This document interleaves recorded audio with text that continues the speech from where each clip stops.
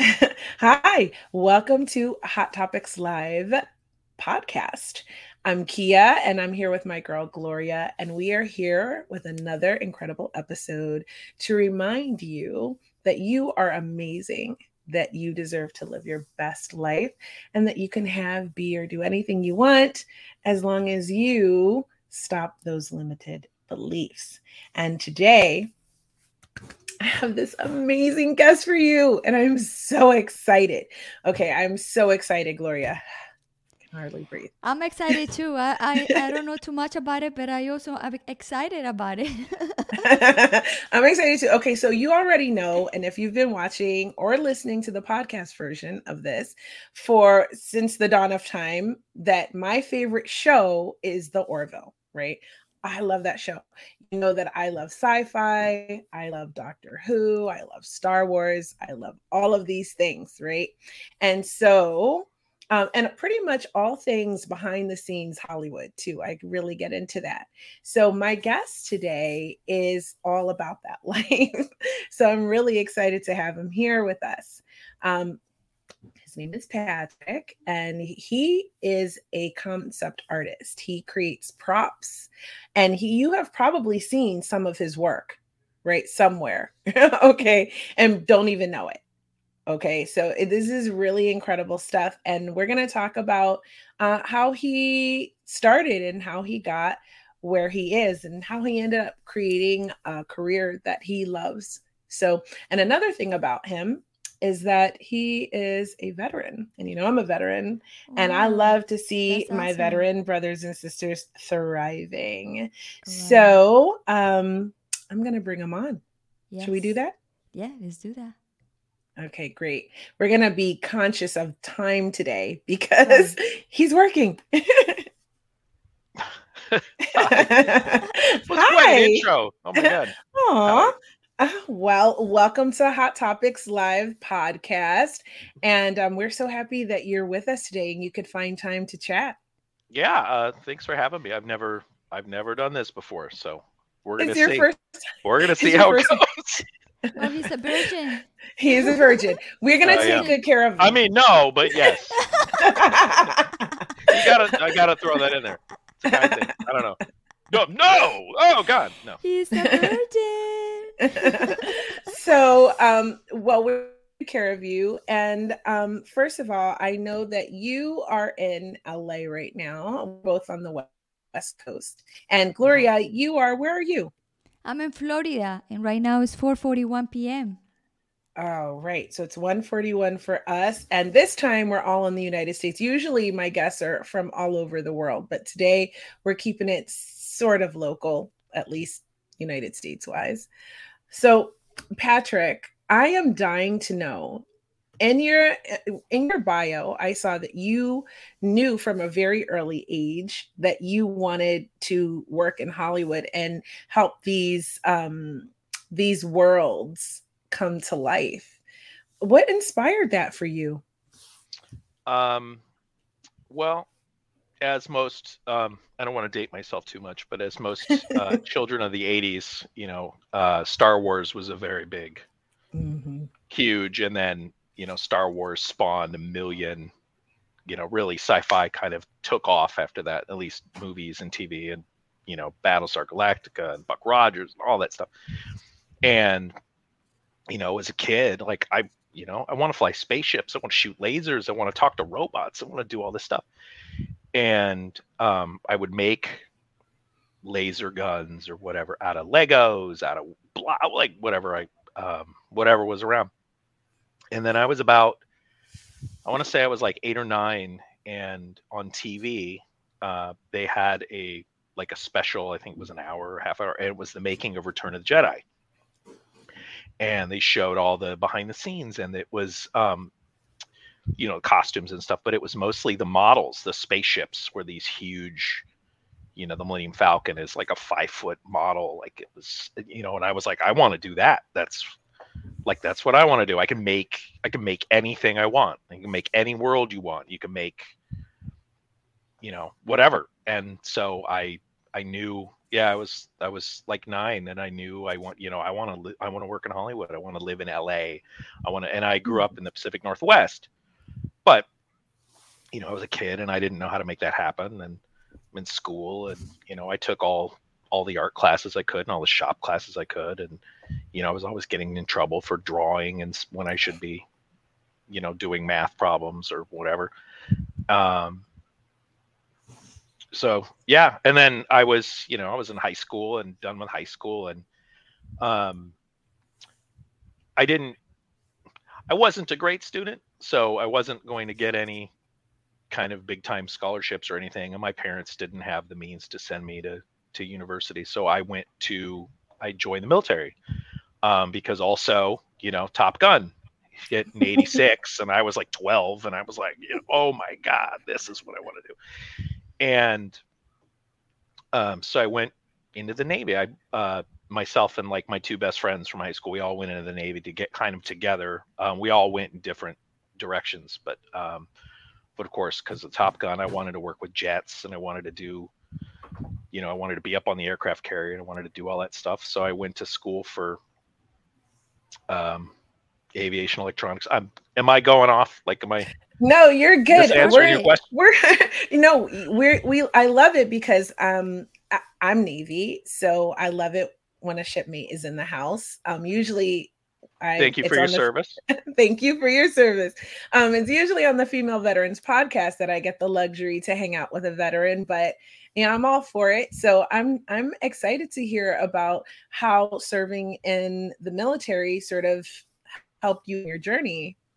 I guess in sort of indirectly it did, because I was basically I was an AT. I was an aircraft electronics technician, and I was doing, and all of the, when I went to school, everybody wanted to, there was O level and I level, and O level works with the airplane and pulls the boxes out of the airplane and pushes the buttons and stuff. And I level works in a shop, and they do all the little component-y, they solder and they do all the little bits and chips and stuff. And everybody I went to school with was like, well, I want to go I level, because that's my career. When I get out, I can go work for an electronics company. And I was like, I don't care about that. I don't want to do that. And I want to be around the planes. So I was like the only guy in my class that wanted to go out to the squadron. And so I did, and of course, you go to a fighter squadron, it's the closest thing there is to an X-Wing fighter. I mean, oh my God. So, did that, came back out to the West Coast, did that for a few years, and then, got my GI Bill and benefits. And I was in 4 years. I extended the 5th year to go on a second deployment so I could save up some money. And then I, got out of the military. And, everybody's like, why don't you want to re-enlist? You're a second class petty officer. Like, what? And I was like, I don't want to do this. I want to go,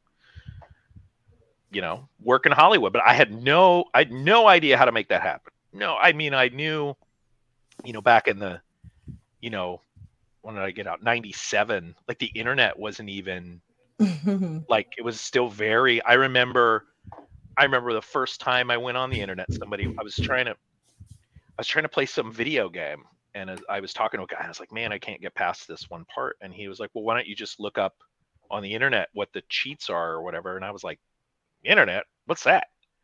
And then that was it. And then it was, Netscape, and there was barely anything on the internet. And so, in terms of trying to get into the film industry, and, and who to talk to and what school to go to, and there was I had no idea. I knew the names of a few concept artists that I'd seen in books or magazines, but I had no way to know them, how to get a hold of them. I don't know. So I keep doing this with my eyebrow. It's freaking me out. So I got out of the Navy, and I went back into aircraft, and I was working on, I was doing aircraft electronics on Learjets and Gulfstreams and like private jets and stuff. And I moved to Detroit. And when I was in Detroit, doing all that in my spare time, because I'm a big nerd and I love Star Wars and all these things, I thought, what would be cool is if I could, what about the lightsaber? I could have like Luke Skywalker's lightsaber and and put it on my shelf and play with it. And I started, looking around on the internet, and I found watch. I guess I'm going to plug it a little bit. Friend of mine actually runs it, but the Replica Prop Forum, the RPF, and it was a bunch of, and at the time it was maybe 100 people, and it was guys that make replicas of movie props and they sell them to each other, they sell them back and forth, they sell them on eBay, whatever. Some people have real ones that they somehow got from the movies and now they own it, and everybody was trading information back and forth. And so I got into collecting and making these props, these replicas and stuff. And around that time, Toy Story had come out, and so all of the movies, all the effects in the movies and the spaceship stuff started shifting towards CG. And so it was like, well, if I could do it in the computer, like I can make whatever I want in the computer. I could do, I don't have to actually, I lived in an apartment, I don't need a workshop. I could just do this stuff in the computer. And so I kind of started teaching myself 3D modeling and, kind of getting into that thing. And it was, I was married, my wife at that time, her sister had moved to Phoenix, Arizona. And so we went out to visit, and we were like, oh, we like it out here, and I hate the snow and Detroit, yuck. So we just moved to Phoenix. And around that time, the company I worked for, the aircraft company, they had a guy who did all their drawings, their CAD drawings for the diagrams and stuff. He had quit. And so they said, well, why don't you go, we'll send you to this 3-day school to learn AutoCAD software. And then, you can do that and still work for us from home and in Arizona. And I was like, great. So I did that and learned this software, which, was helping me design my own props and movie props and make stuff. And then I started going to school. There was a little art school out there. It was like a little profit school, which they eventually went bankrupt after the government sued them, and because they were ripping people off and taking student loan stuff. It's called Collins College, and they had an animation program. And so I thought, well, if I get, I could be an animator, I could work for Pixar, I could do these things in the computer, I could do all that. And so I did that. And then, as you may be aware, Phoenix they're not doing a lot of animated movies in Phoenix. I lived there too, actually, for a year in Phoenix also. Yeah. But I have a question before you go on. So don't forget where you were. So all this time that you're doing this, and you sort of were doing it on the side, you were working like a regular 9-to-5 job and just sort of doing this in your own time as not even a side hustle, but just a creative projects on the side. Yeah. I mean, I wanted to make, I wanted Captain Kirk's phaser, and I wanted to hold it in my hand. And I, since I was a kid, and I wanted to play with it, and the lightsabers and the communicators and all that stuff. And, these guys, this community on the internet, they other people make their own replicas and they help each other. And then it's like, well, this guy made a really good one. He had access. He knew the guy that owns the real one, and he got to go over and measure it, and he made a really cool one. And, he's selling them for, a couple $100. And it was like, well, do I keep making my own, or do I buy this one? Do whatever. And so it was it was a hobby basically. And I was doing it, in my spare time at home. And then you would make a piece of it, and everybody would really like that piece you made. And then you would say, well, here's how I made it. And other people go, well, I just want to buy one from you. How much? And you could make a little money, and, then you take that and, I made a little bit. I'm going to buy this lightsaber off eBay that I saw. And it kind of feeds the cycle, right? Yeah. So where was I? Phoenix. So I got out of animation school, no jobs in Phoenix. You gotta live in LA. Everybody's like, you gotta live in LA. And at the time, I was just getting divorced, and I was in my early 30s. I don't want to say how old. So I so I had to get a job. I had to pay the rent. I got, bills to pay. And so I became a cliche and became a pool guy for a while. And I did swimming pools, and I did repairs like pool pumps. I worked at a store first, like it's a local chain out in Phoenix, but it's like a Leslie's sort of. Mhm. And so I did that for a while, and then they all their parts for those, you could go into Leslie's and buy a part for your pool, you pump or whatever. They're a distributor for the parts. So I went to go work for the distributor. And then at the distributor was where all the pool guys come to your house every week. They come there, they buy, that's where they get all their chlorine and their tools and the brushes and all that. And so I got to talking to those guys, and then I got working for one of those companies, and then I would go out to people's houses, and if your pool pump broke, you would either call the company or you tell your pool guy would go, hey, your pump broke, and your pool guy would call us and send one of us out, and we'd fix whatever. So I did that for a while, and then as always happens, met a girl. She was from LA, living in Phoenix, wanted to move back, and so I was like, well, let's go. Like, I'll go with you. I'll go to LA. And so that was like 2008. So wound up in LA. Now I'm in LA, but still I don't know who to talk. I don't know where to go. I don't know, in the studios especially, like, you got to know somebody. Right.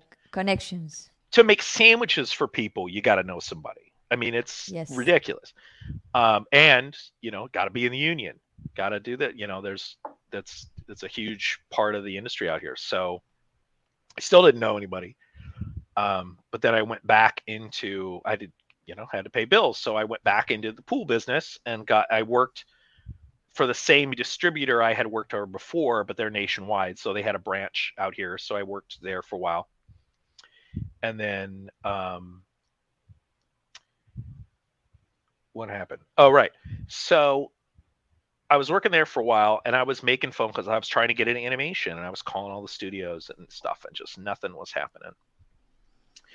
And so I got to the point where I decided, I was like, if I want to do this, if I got to get into the industry, to get to where I want to be, like, I'm not making any progress. And so I was like, I just need to get in it and do anything. Like, it doesn't matter. I just need to get in there. So I feel like, this was my own thought process. For me, I need to feel like I'm moving towards it, and I'm not selling pool stuff. So I got to get into the industry any way that I can. I'll be a truck driver. I'll be a PA. Like, I don't care. Like, I just need to feel like I'm moving. So one day I'm at the pool place, and this guy walks in, and he wants to order a diving board. And he goes, this is the diving board I want. This is the part number. This is the manufacturer. This is this, blah, blah, blah. And he gives me this whole pack of stuff he'd printed from the internet of this diving board. And his business card was stapled to it. And he was a set decorator. His name was Ron Franco. And he was a set decorator for, at the time, it was the show Heroes. And I was like, holy shit.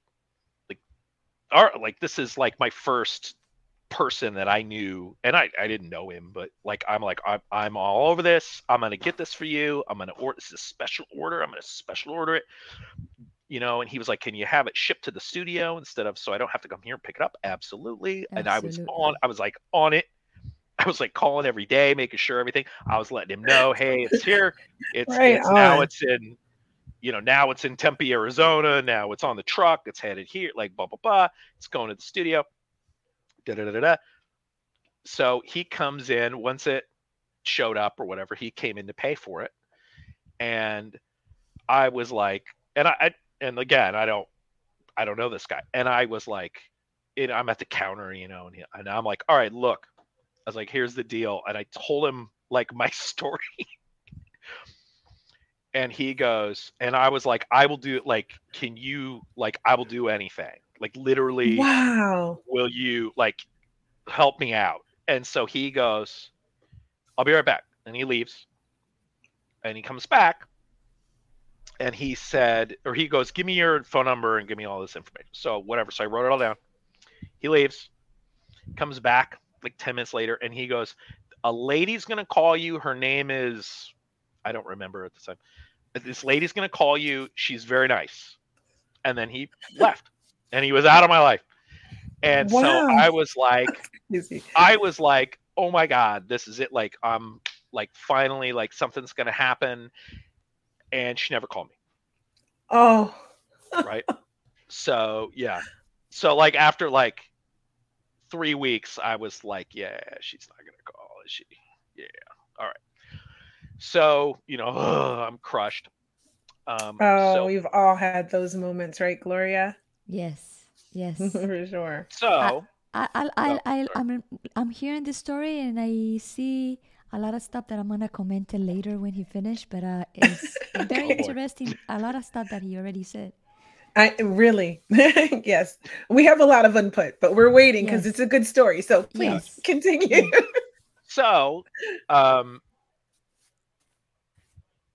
right. So I was involved in through the kind of the replica prop forum thing. There's a group of people. I don't if you go to Comic-Con and stuff, you've probably heard of them. The 501st Legion, and they're Star Wars. It's a club of people that dress up as Star Wars characters. Yes, it's gonna be one in Tampa. I think this weekend or next weekend. Yeah, they're all over. They're nationwide. These guys, and they go to all the conventions. They go to all that stuff. But they do they go to children's hospitals and they visit kids, and it's very cool. So I was involved with them. I had I joined at that point? I think I had. You have to have a costume, and it has to be super accurate and movie, correct to the movies. And there's varying levels. There's like some of them are very, like you have the screw is in the wrong place or like whatever. So I put a costume together, like a stormtrooper costume. It was a clone trooper, but who cares? For the purposes of the story, it doesn't matter.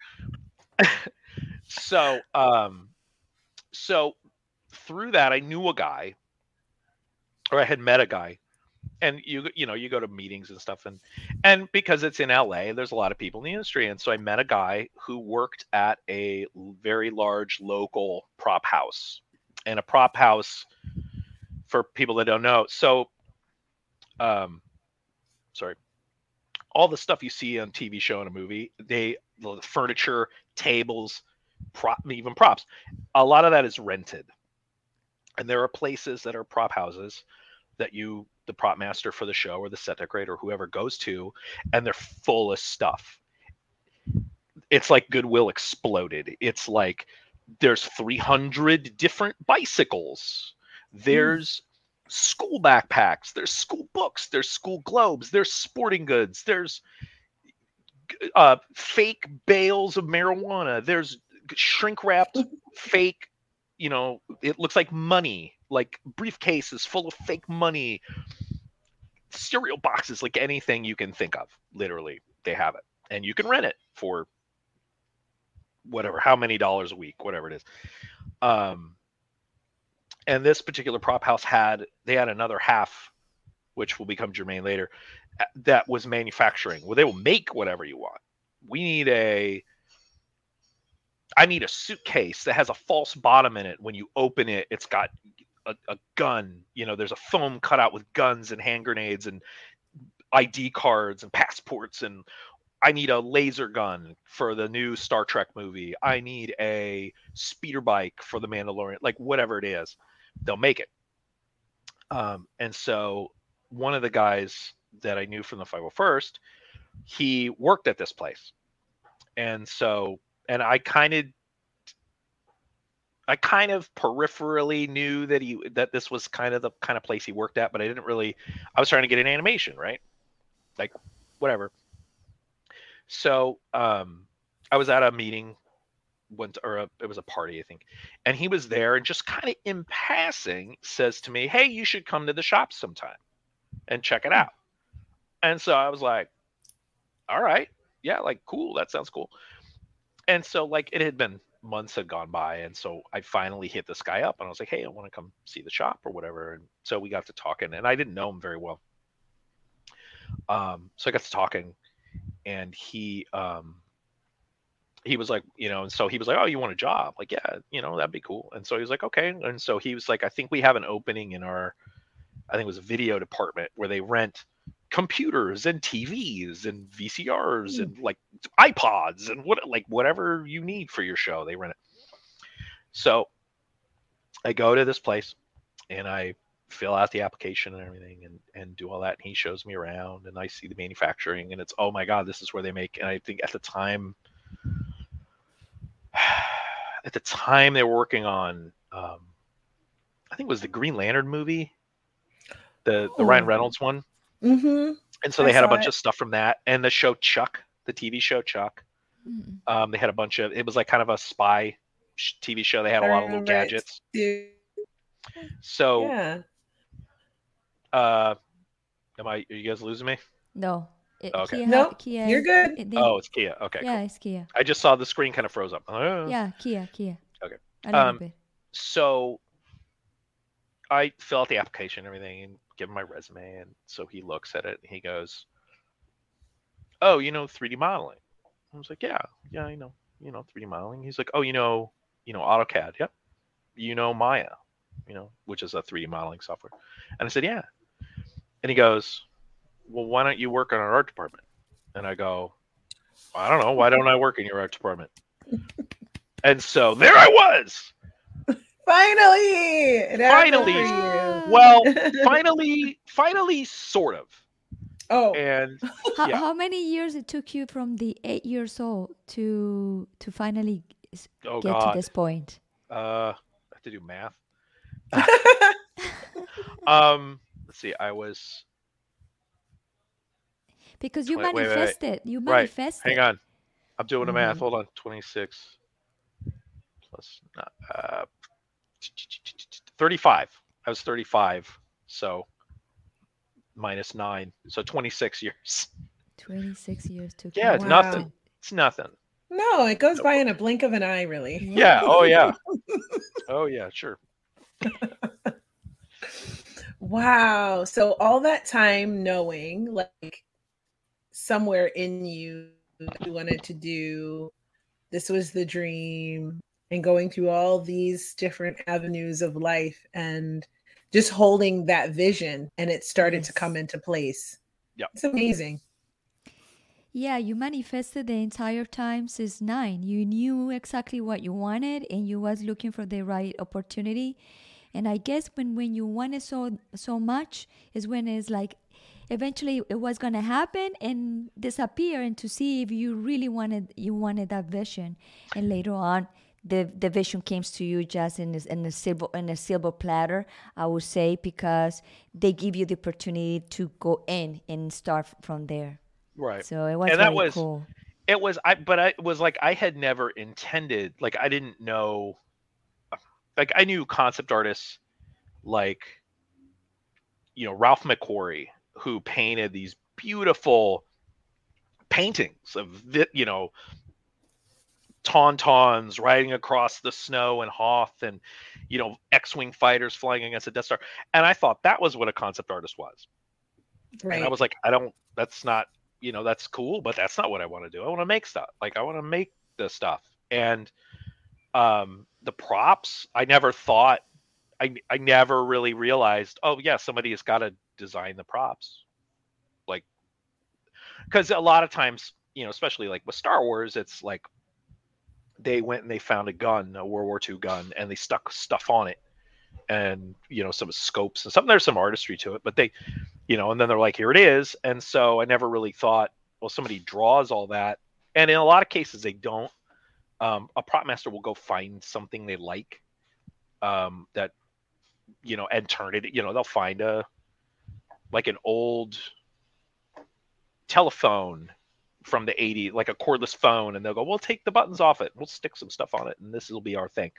And it's easy and quick, and a lot of times, that's what ends up happening. But like on a show like Orville or Star Wars, or it's they want, so it's got, everything's got to be custom, and they want it just so. And so you go through, somebody's got to draw different iterations and over and over and over until, somebody, whoever signs off on that stuff says, yeah, that's what I want. And then it gets made. But I never thought about getting into props, like it, not as a job, like it was a hobby, and it was kind of there, but it was like, okay. And then it kind of happened, and then I was like, oh, like, yeah, okay, yeah.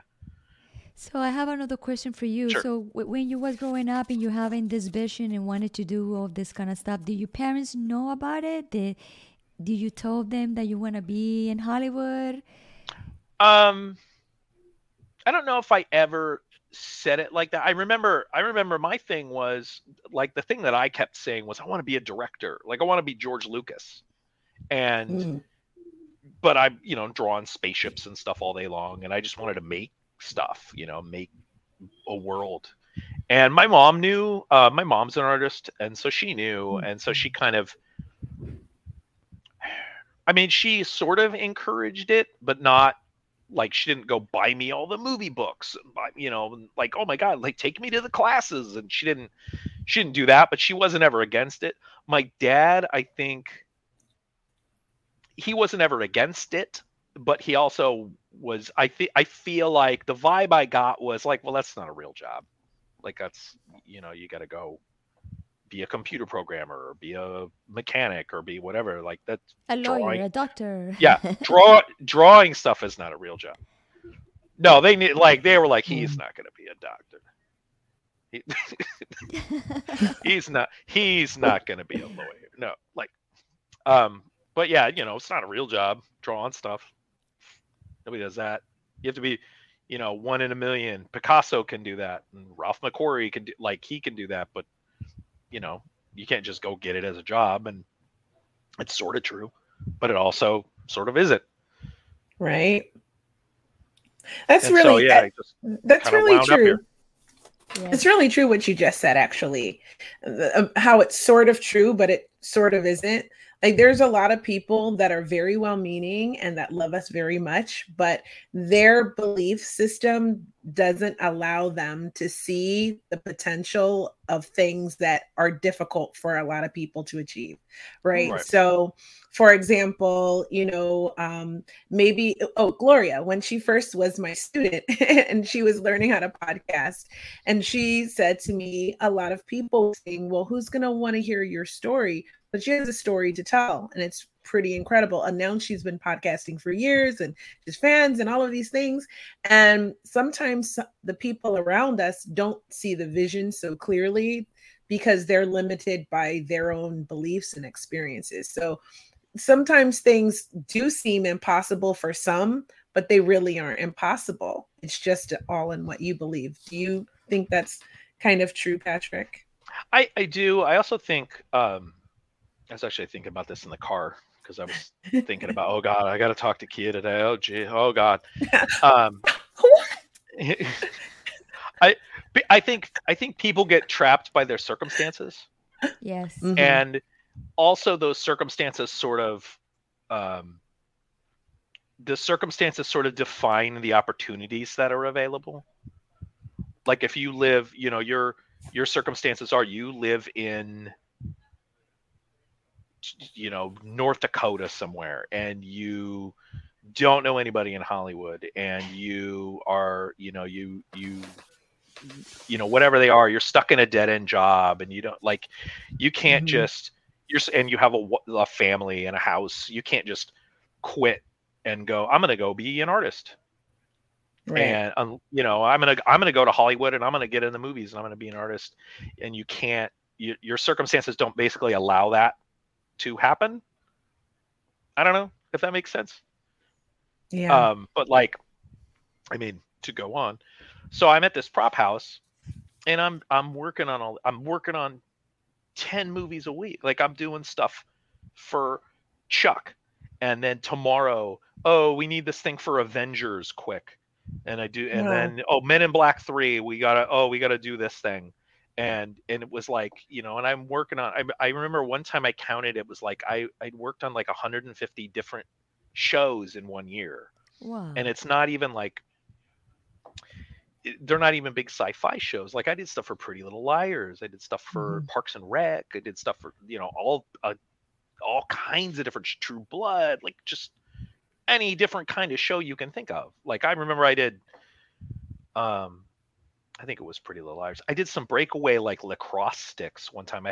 They needed graphics on it, but they couldn't be a brand name, and I had to make something up. And you know, like, and that was my day to day. And it was like, oh, now they need somebody. There's a mirror that gets shattered, and somebody's gonna stab somebody with the shard from the mirror. So we need to cut a bunch of, you know, acrylic plastic shards for this. You know, we needed 10 of them or whatever. And you know, I would end up doing stuff like that for, you know, and I did that for 10 years. And I worked on, yeah, Avengers and Mandalorian and Men in Black and like all kinds of different Marvel movies. And I worked on like did some stuff for Green Lantern, and I did stuff for you know, Batman, Dawn of Justice, Batman versus Superman. Like I did stuff for that, and you know, Dune, and I was all over the place. And so eventually it was like, well, I want to work on a show. Like I want to be in the art department on a show and work, you know, on just one thing. And without getting too much into the politics of it, so again, the union thing in Hollywood. So I worked at this prop shop, and the prop shop was a union prop shop, and a lot of the guys there making the stuff were in the props union, but the designers in the art department there weren't. There's a different union for illustrators and designers, a different local of the same union. It's the IATSE. But we weren't in either one, and they kind of wouldn't let us. They kind of didn't want us to join because they would have had to pay us a lot more money. And so it kind of became this thing. And it was like, well, I couldn't work for a show unless I was in the union, and I wasn't going to get in the union where I was at. So I had to do, I started kind of asking around. And the weird thing is like nobody, the joke is always, well, how do I get in the union?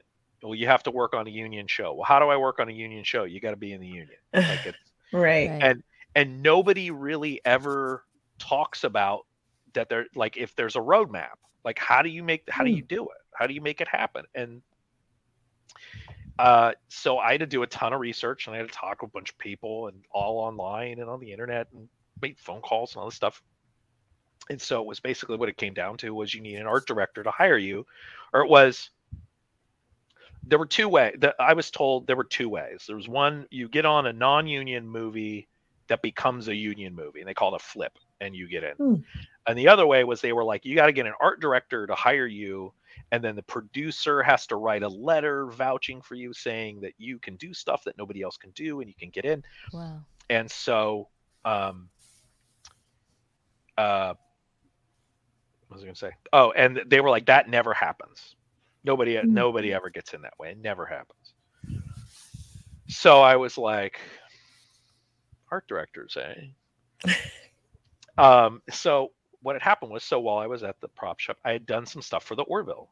I did that because the prop master for season 1 and 2, Brian Rogers, he had come to us with a show, and eventually, you know, he had pitched it to us. It's Get Smart in Space.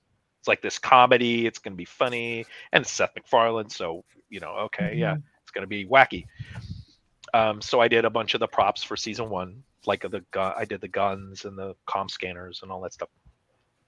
And season 2, they finally had an in-house designer, Lex Kassar.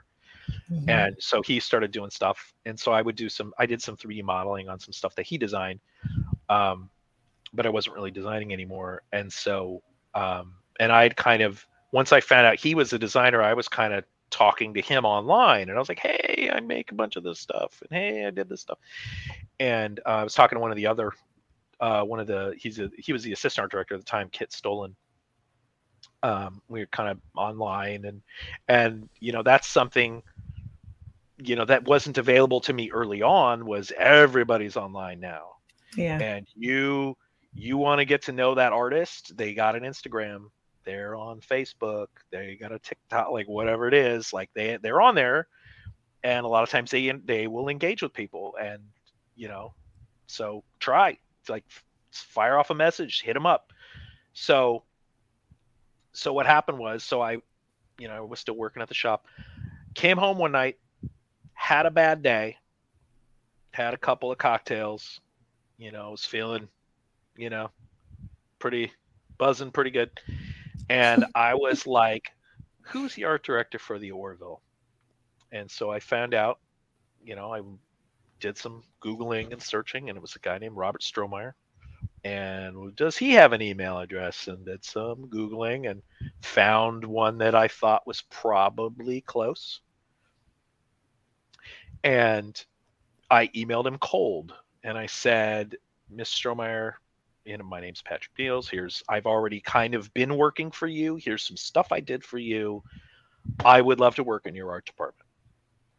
Wow, that's cool. And went off, and I didn't hear anything back.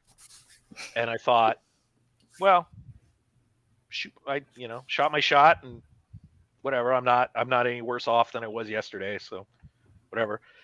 And then about 3 weeks went by, and he emailed me back, and he said, "Hey, sorry, it's been a while." He's like, "It's crazy over here. I'm going to call you tomorrow."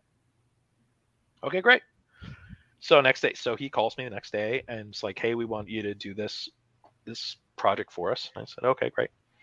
And I did this little project for them, kind of freelance, and they paid me as a 1099, and I did this quick 3D modeling thing and sent it to them, and they did it, and then they liked it, and so they were like, we're gonna use you as a 3D modeling vendor, so you're on our approved vendor list or whatever. I had to fill out this whole thing, and then a few months went by, and I was doing 3D modeling for the new prop master, Scott Bauer, who I'd known previously from. He did Chuck and also Agents of S.H.I.E.L.D., which I did a ton of work for. And so I was doing 3D modeling for him, and they were paying me, as a 1099. And so it got to be, I did that for a few months. This is 2019. So I did that for a few months. And then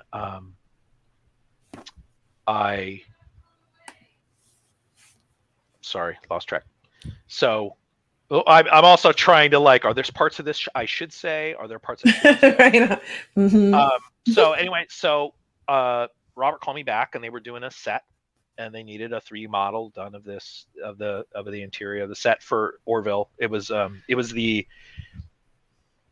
trying to remember what episode. I think it was 304 when we go to the Krill home world, and they make their getaway in the taxi cab. Mm-hmm. We were calling it the Krill hover vehicle, the Krill limo. We were calling it all these different names. That was so dope. So it was, they needed they were going to send that out to a shop to have built, and they were going to 3D mill it out of foam, CNC mill it. And so they needed a model. And so they wanted me to work in house. So I went down to Fox, and I sat at a table in their art department on my laptop for a few weeks. And they're I think it was a week and a half, and I banged that out. And then it was time, I was done, and it was time for me to go, and I'd gotten to know people and was hanging out, and it was like, I'm in the art department. I'm in it. And the belly of the beast. And I could go to walk on the set whenever I wanted. And I go to the Orville, the set, the ship, and it's all connected together. It's 2 stories. It's all hallways. I got lost inside it. I was trying to get out, and I'm going down corridors of the Orville, and I turn a corner, and nope, this is sick bay. I turn around and go, nope, this is the brig. Turn around, go down that big curved corridor. Nope, here's the mess hall. I couldn't figure out how to get out, and I had to stop. And I was like, I'm lost on a freaking spaceship. How cool is this? That sounds dope to me. But at the same time, I got to keep it down here because I don't want to be that fanboy, oh my God. So I'm trying to play it cool, right? So anyway, it was time for me to go. Shit. like I was here. Like I got to keep my foot in the door. How do I keep my foot Yes. in here?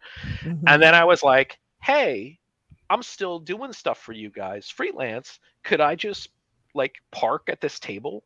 Like if I stay out of the way, could I just sit here? And they were like, yeah.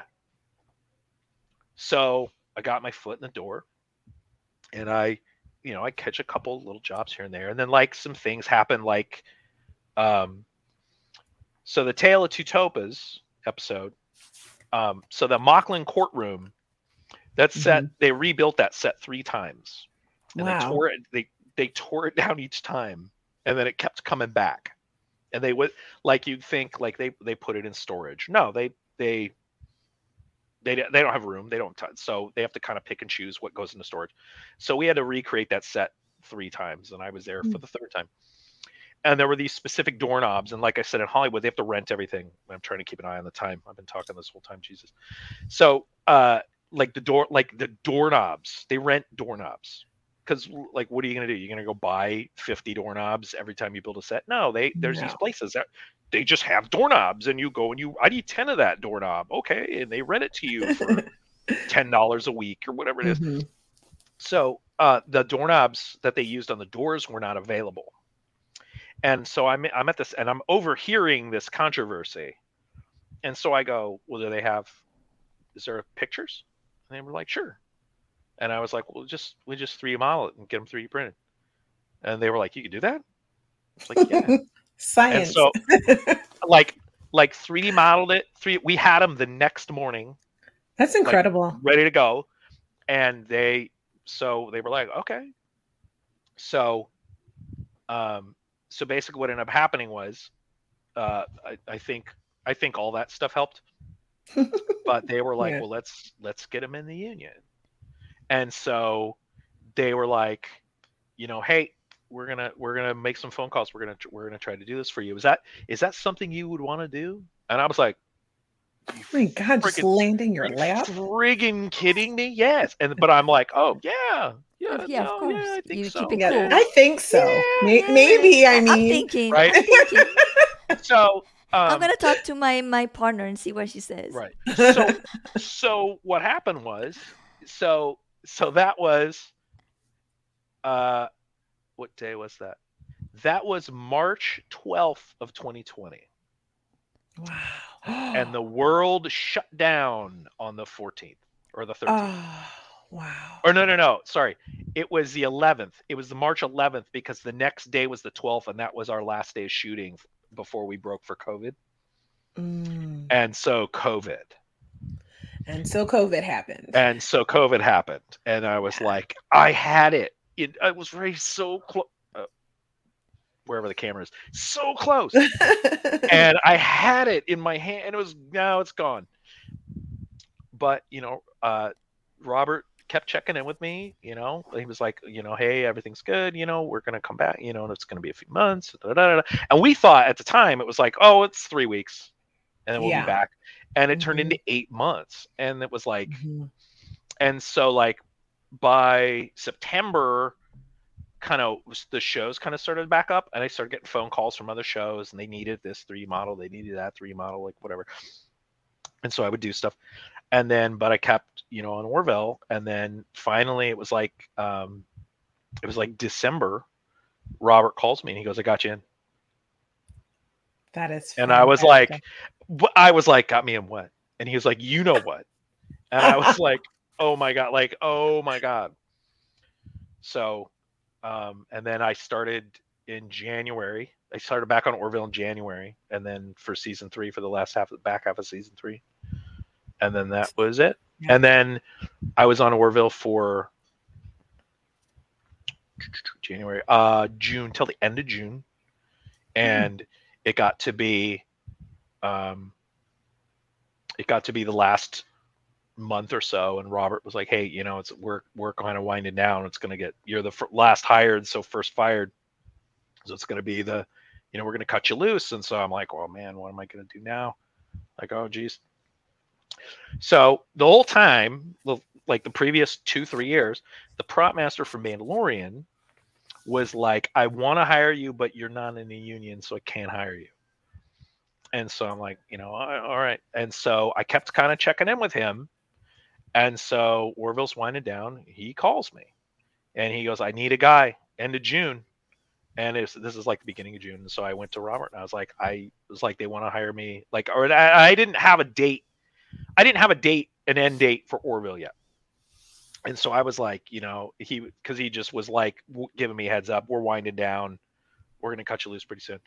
And so it was like the middle of June. And so I went to Robert and I was like, hey, I got another offer. They want me to start, I think it was the 29th. And he was like, okay, we'll make it happen. And so I wrapped on Orville Friday, started at Mandalorian season 3 on Monday.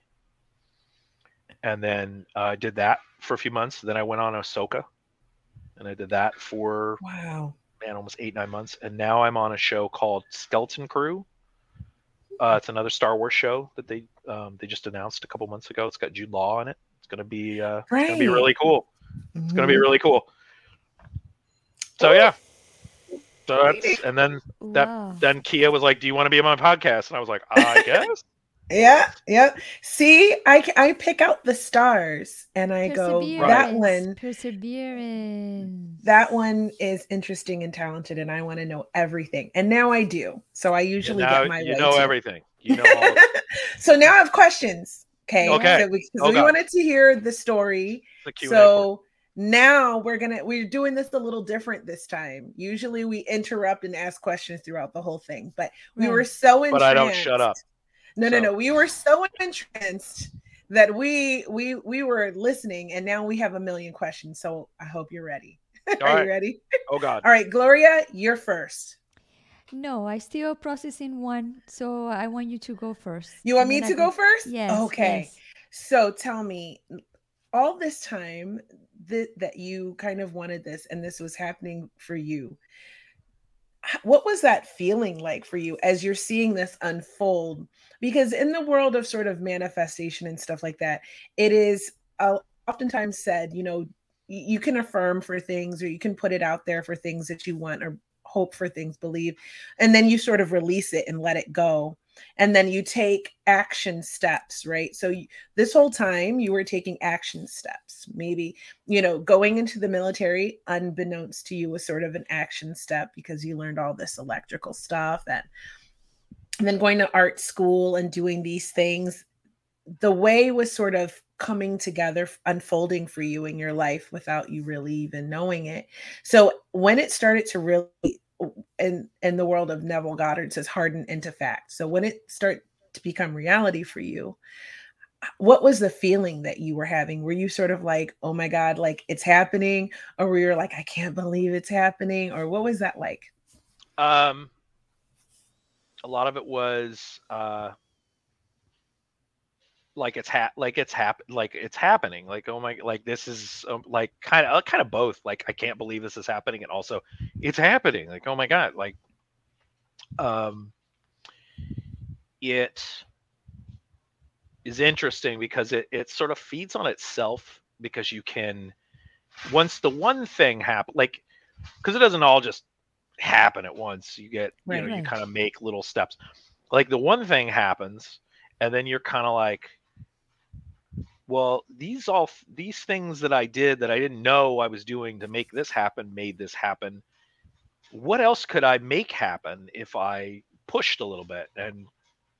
But then the problem is knowing, well, okay, what do I do to make the next thing happen? What's like, it was kind of like, I got to sit here for a minute and kind of navigate this new normal to figure out where the off ramp, on ramps are to get to the next place.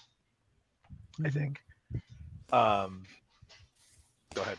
I would say that this story of yours is a persevering story, because you probably many years ago could say, you know what, this is my dream, but it's too hard to go in there. But you keep going and keep going and keep digging. And your story is very similar to my story when I want to go in the produce industry. I did the same thing. I offered myself to do anything, to paint the walls, to paint the floors, but I wanted to be in. And when you was telling the story, it reminds me the perseverance that you need to have in life to be able to get what exactly you want. And sometimes not what you want in the moment that you want it is the right time that you need to be in, because you try, and you thought you got it, and then you're like, ah, and then over and over things happen.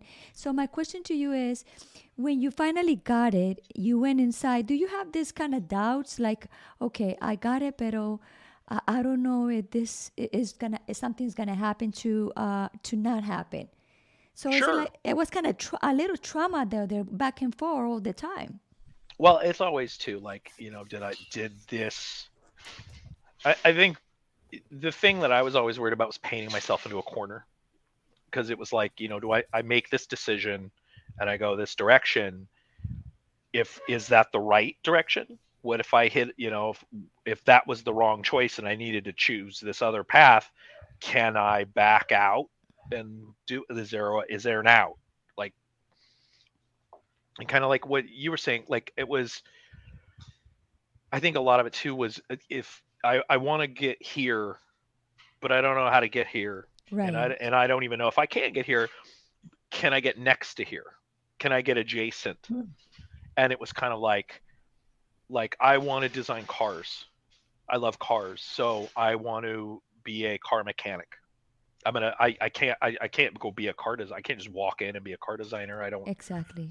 I didn't go to design school. I didn't do any of these things, but I could be a car mechanic, and I could learn that, and then maybe I get to work on a really really exotic sports cars, and then I kind of get into that, and then there's people that design not the whole cars, but there's all kinds of aftermarket spoilers and all kinds of things. Like maybe I design that kind of stuff, and then you kind of can get close. And then maybe I don't know anything about car design, but maybe you design enough really cool accessories, somebody will go, well, do you want to design a whole car? And but you get close to it. And it was kind of like with props, like I didn't know it at the time, but it ended up being kind of close, and it was like, okay.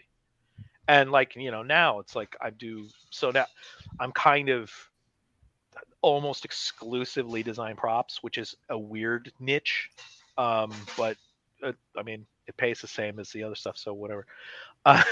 But like on this show, like they were like, do you want to do a costume? You want to design? We got this costume. You want to design a costume? Like, I've never designed a costume before, and I still don't. I don't know if I actually did or not. But I was like, okay, like sure.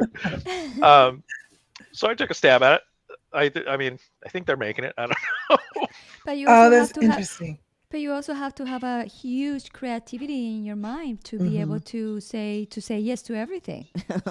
Yeah, well, and then that's the other thing is, if I say yes to it and I fail, like they're not going to call me for the next thing, and Right. anybody's going to remember is that you failed, and when your name comes up on the list of people to hire, they're going to be like, oh yeah, that guy hostess, not that guy. Wow. So it's win. Awesome. It's like get there and then exceed expectations. Like make Yes. it happen. Make it happen.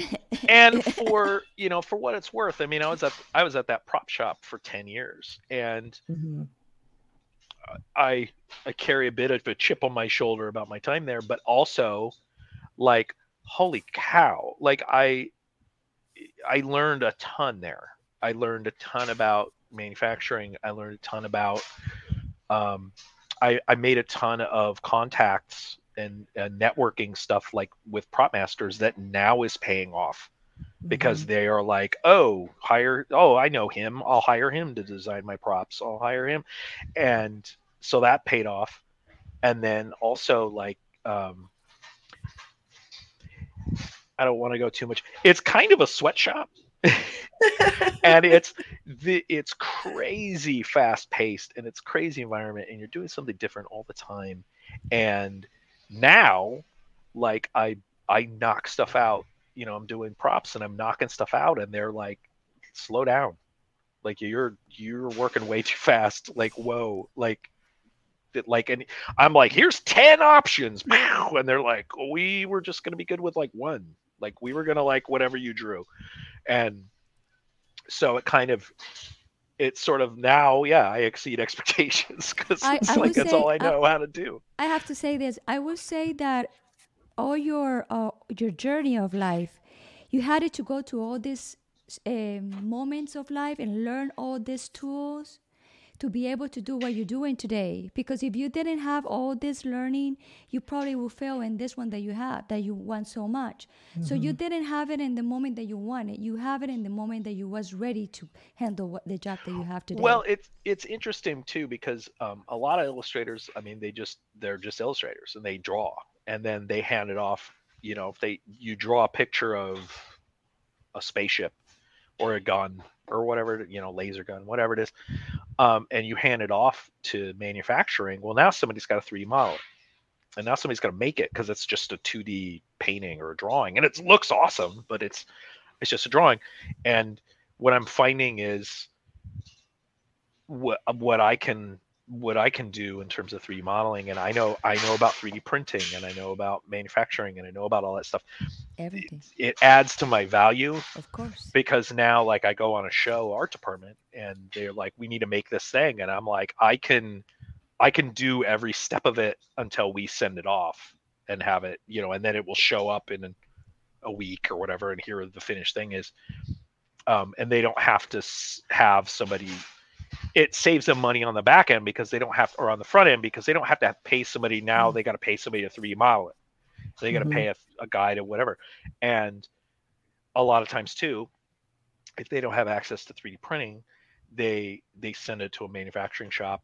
The manufacturing shop 3D models it and 3D prints it, and they mark it up and they charge an arm and a leg. But I can 3D model it and send it to there's places that just do 3D printing, and you can send your model to them and they will mail the printed thing back, and we can just go straight to that step. And then a lot of times build it in house. We don't have to have, you know, and they'll paint, the set painters will paint it, and we don't have to have we can kind of cut out a whole 3 steps, and we have and you have full control over it in house, because now every step of the way you know, well, man, that color doesn't look so good, let's try a different color.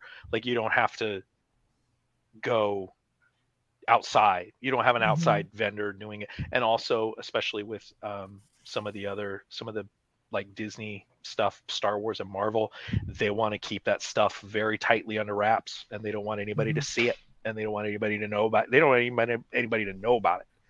And if they can keep it in house, that just helps them. So Patrick, you can do you can create 2 dolls like with our faces. I'm not. I can try to sculpt it from photos, but I'm not actually that good at 3D sculpting. We can 3D scan, yeah. Make little bobbleheads. I did that. Yeah, that's cool. I did that for a show once. I made a bobblehead. I never know what she's gonna say, honestly. So so it's been an hour, and I want to be conscious of your time. I know it was fun; it flew by, right? Yeah. So, but I have a question for you because Sure. I want to make sure everyone gets the maximum value out of all of this information. And so, if there was one thing that you would say helped you to create the work life, the career that you love, what would that thing that you did? What would it be?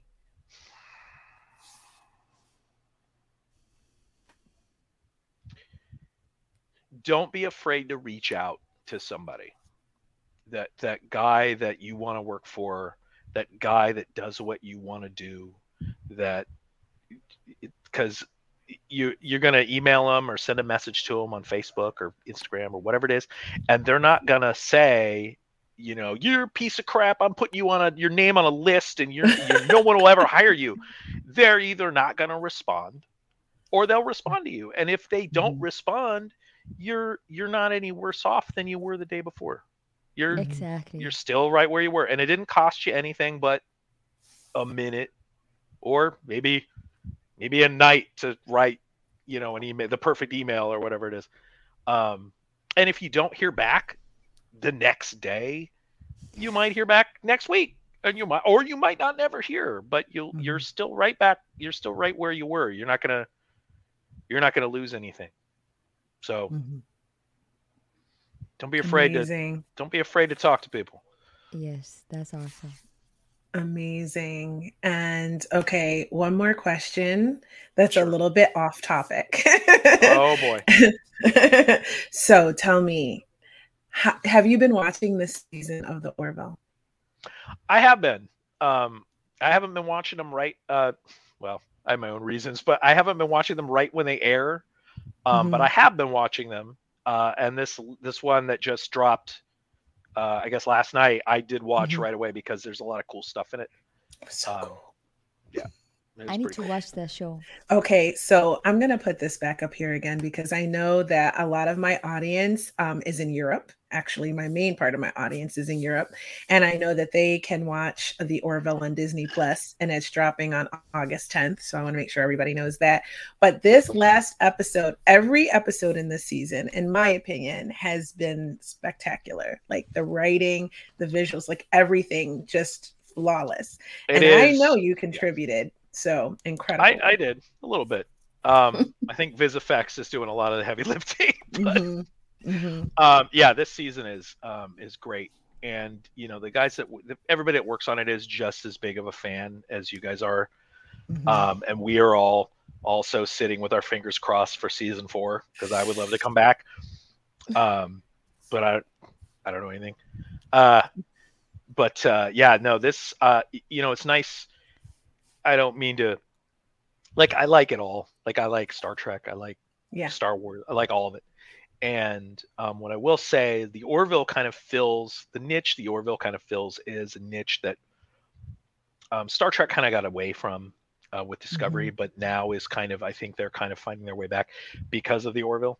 But the aspirational science fiction, like in 300 years, we're going to be okay. And we're going to get through this, and we're going to be better people, and everything's going to be better. And, and then we're going to go out to the stars, and, and I think the Orville really filled that hot kind of void. And, and the storylines too. I mean, they're so brilliant. Like they're great, and they're timely, and they're, they're important. Yeah. As a very important voice, that show, and the subject matter that they tackle, whether it's actually current events that are wrapped up into the storyline or what it is. It's just so well done, especially as sci-fi. I like the movies. I did not watch a lot of Star Trek TV except classic, the original Star Trek. However, favorite. I spent my youth watching Doctor Who. But the Orville really I've been with it since the first episode. And so I've watched it grow and sort of spread its wings. And what I'm seeing is probably, I don't know, the best sci-fi I've ever seen. I'm probably a little bit biased, but I'm going on record as predicting that there is going to be a season 4 and possibly a season 5. And I'm putting out there, I'm manifesting at least one movie. That's right. Yeah. We talked, there was rumors we were going to roll right out of season 3 into a movie. And then I think COVID really right in the middle really kind of broke our stride. Cause there's the episode, which one of my favorite episodes, which is the one they just released as the audiobook, which would have been the 9th episode. That was a really strong story, and it was kind of an off concept story, which is why I kind of liked it a lot.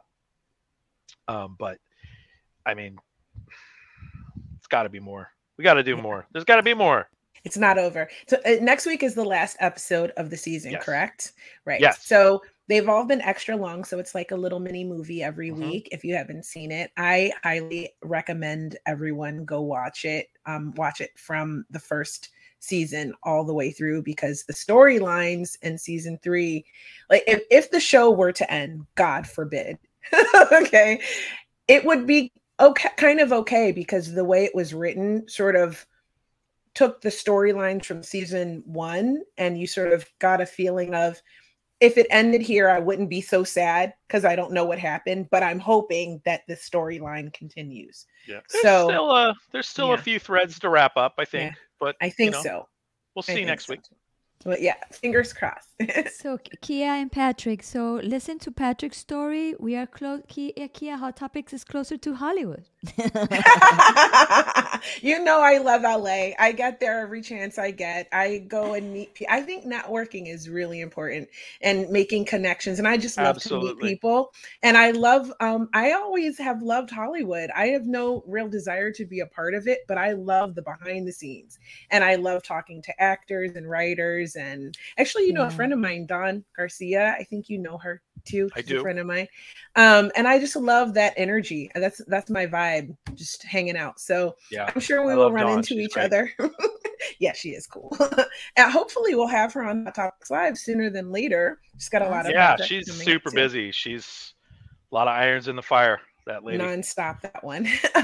But the next time I come to LA, hopefully we can connect and have a coffee or a cocktail or whatever That'd be you're great. into, and it'll be really fun. Both. And I want, yeah, all of the Thank above. you.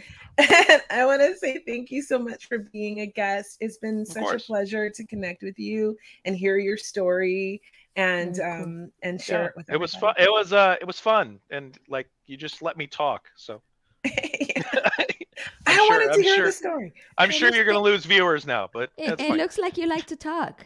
Unfortunately. And Yes. you were nervous. You were nervous. Okay. I'm still you had nervous. this What are one. you kidding me?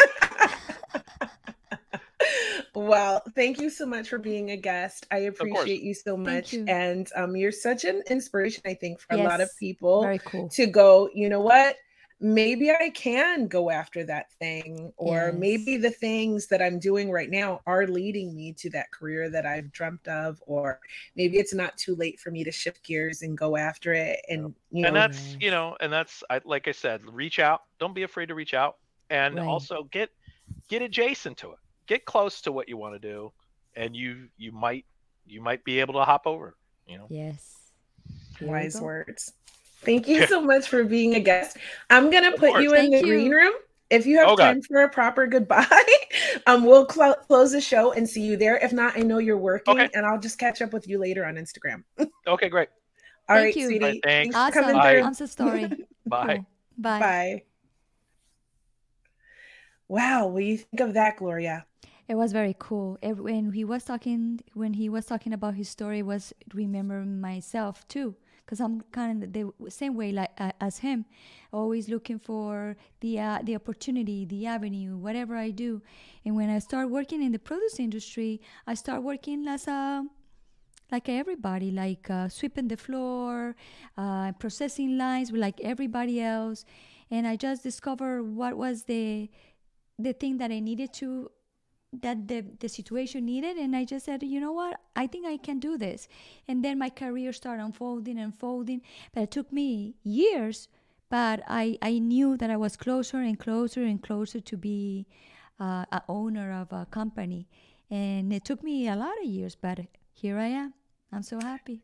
You know, what's funny for me is that, you know, I was a stay-at-home mom for like ever. And then I decided that I wanted to start working with female veterans, but I wanted to sort of perfect my public speaking. And I happened to see Brian Rose, and and I was watching London Real pretty regularly. And I saw he had this academy, so I decided to attend it. And just by that one choice of choosing to go and attend this academy led for me to learn about podcasting. And then for the academy that I so admired and was so honored to be a part of, to offer me a position, which I have now coached. And I had no idea I'd love coaching people. But now, you know, I've coached thousands of people from all around the world. Yes. And it's like such a passion for me. And I love it. And I love it. So this is how I lucked into figuring out what I had no idea what I wanted to do with my life. I did corporate and I hated it. So I did the Navy, and well, like Patrick, it was a means for me to get my money for my education. So all of these things, and who knew that studying finance in university would end up coming full circle as I'm helping people now with crypto and investing and portfolio management and all of that through London Real Academy. So it's just interesting, like Patrick said, these things that happened in his life that sort of got him prepared to where he is now. It's the same for us, and the same for many people. But both of us have changed careers in our lives. Like we went down one path, and Patrick was working at the swim store, you know what I mean? Like, and doing that. So changing and shifting and being open to making changes and not being stuck in one career, and always looking for that opportunity to how to get closer to what you want. I mean, these are the strategies. This is the one thing to do to create a career that you love. And if you have a career that you love, then you can have a life that you love, because we're always working most of our lives, right? You fake it until you make it. Yeah. I'm still faking it. I still too. Well, with that, we're going to wrap it up. This has been your weekly reminder that you are incredible and that you are amazing, in case no one told you. Sometimes people don't hear it. So I'm going to tell you that you're amazing, you're incredible, and you're worthy of living an incredibly amazing life. And if you are not living that life now, it is not impossible for you. And tune in next week to find out more strategies, tips, and tricks on how to do that. Thanks for being here, Gloria. I always love when you're me. Thank you, Kia, to be here. I'm so happy. And with that, don't forget to follow Gloria on Instagram. And you can follow me, as always, on Instagram, and I'm on TikTok. Don't forget, I'm on TikTok now at Creativity, just like on Instagram. Follow me there and come back next week or listen to the podcast version. And also my podcast, Unbreakable Life with Glory. It's a bilingual podcast, so you can see it. So if you speak both language, you can be able to see two different shows, one in Spanish, one in Spanish, another in English. And we tell all kind of stories there about depression, anxiety, and PTSD in a natural way, in a holistic way, to always make you feel better. And you can listen to both of these podcasts anywhere you listen to podcasts. So until next time, we love you. Bye-bye. Bye. Thank you.